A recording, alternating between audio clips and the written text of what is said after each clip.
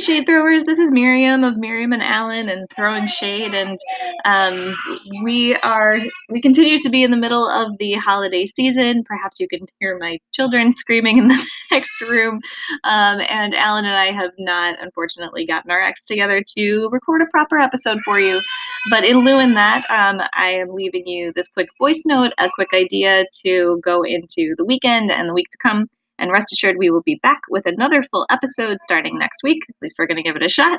And but in the meantime, I wanted to leave you with a quick something. So um, we're headed into the holiday of Sukkot, a lot of us, and it's this wacky, lovely time where we build and sit in these strange temporary huts out in our yards, provided our landlords allow us to construct them, and we're surrounded by nature, and we're required to be able to see the stars through the roof, and it's a really immersive, engaging kind of experience. And one of my favorite holidays for sure.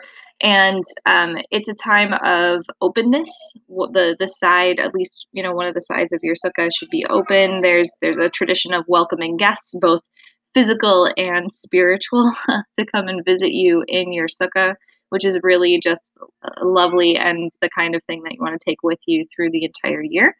But thinking of Sukkah and Sukkot, I wanted to bring this little teaching from the Gemara from Sukkah Tractate, from Tractate Sukkah, page 28b, and it's a little bit about the sage Rabbi Yochanan ben Zakkai, who lived about 2,000 years ago, was a great leader of the Jewish people, had all kinds of super cool stories about him. But it says that it's said of Rabbi Yochanan ben Zakkai that he knew scripture, Mishnah, Gemara, Halakha, Jewish law, philosophy, all of these finer points of the scholarly world of Judaism. Um, but that same section goes on to say that he also considered the conversations of angels, that he also considered the conversations of demons, and also the conversations of palm trees, which I think is just such a lovely image.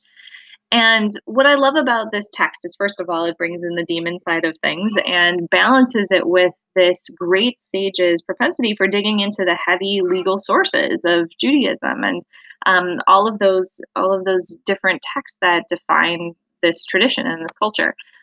But he also was not averse to thinking about angels and demons and the higher realms and the whisper, the conversations among the leaves and the trees, which I think is just remarkable.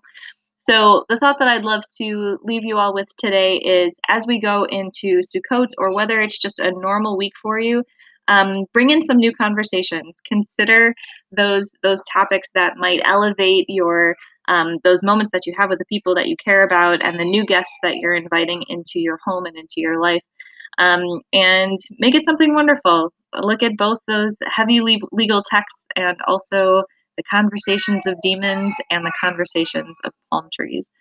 So with that, thank you, everybody. We really appreciate each and every one of you for listening and for being part of this community that's blossomed around this podcast. It's so cool, and it's so really validating and fun to see. So we're excited to keep going with you next week. Holler at us with any questions. Twitter at Throwing Shade, SHEYD, and we will see you all next week on another episode of Throwing Shade: Better Living Through Jewish Demonology. Thanks, everybody. I'm going to go get my screaming children now. Take care.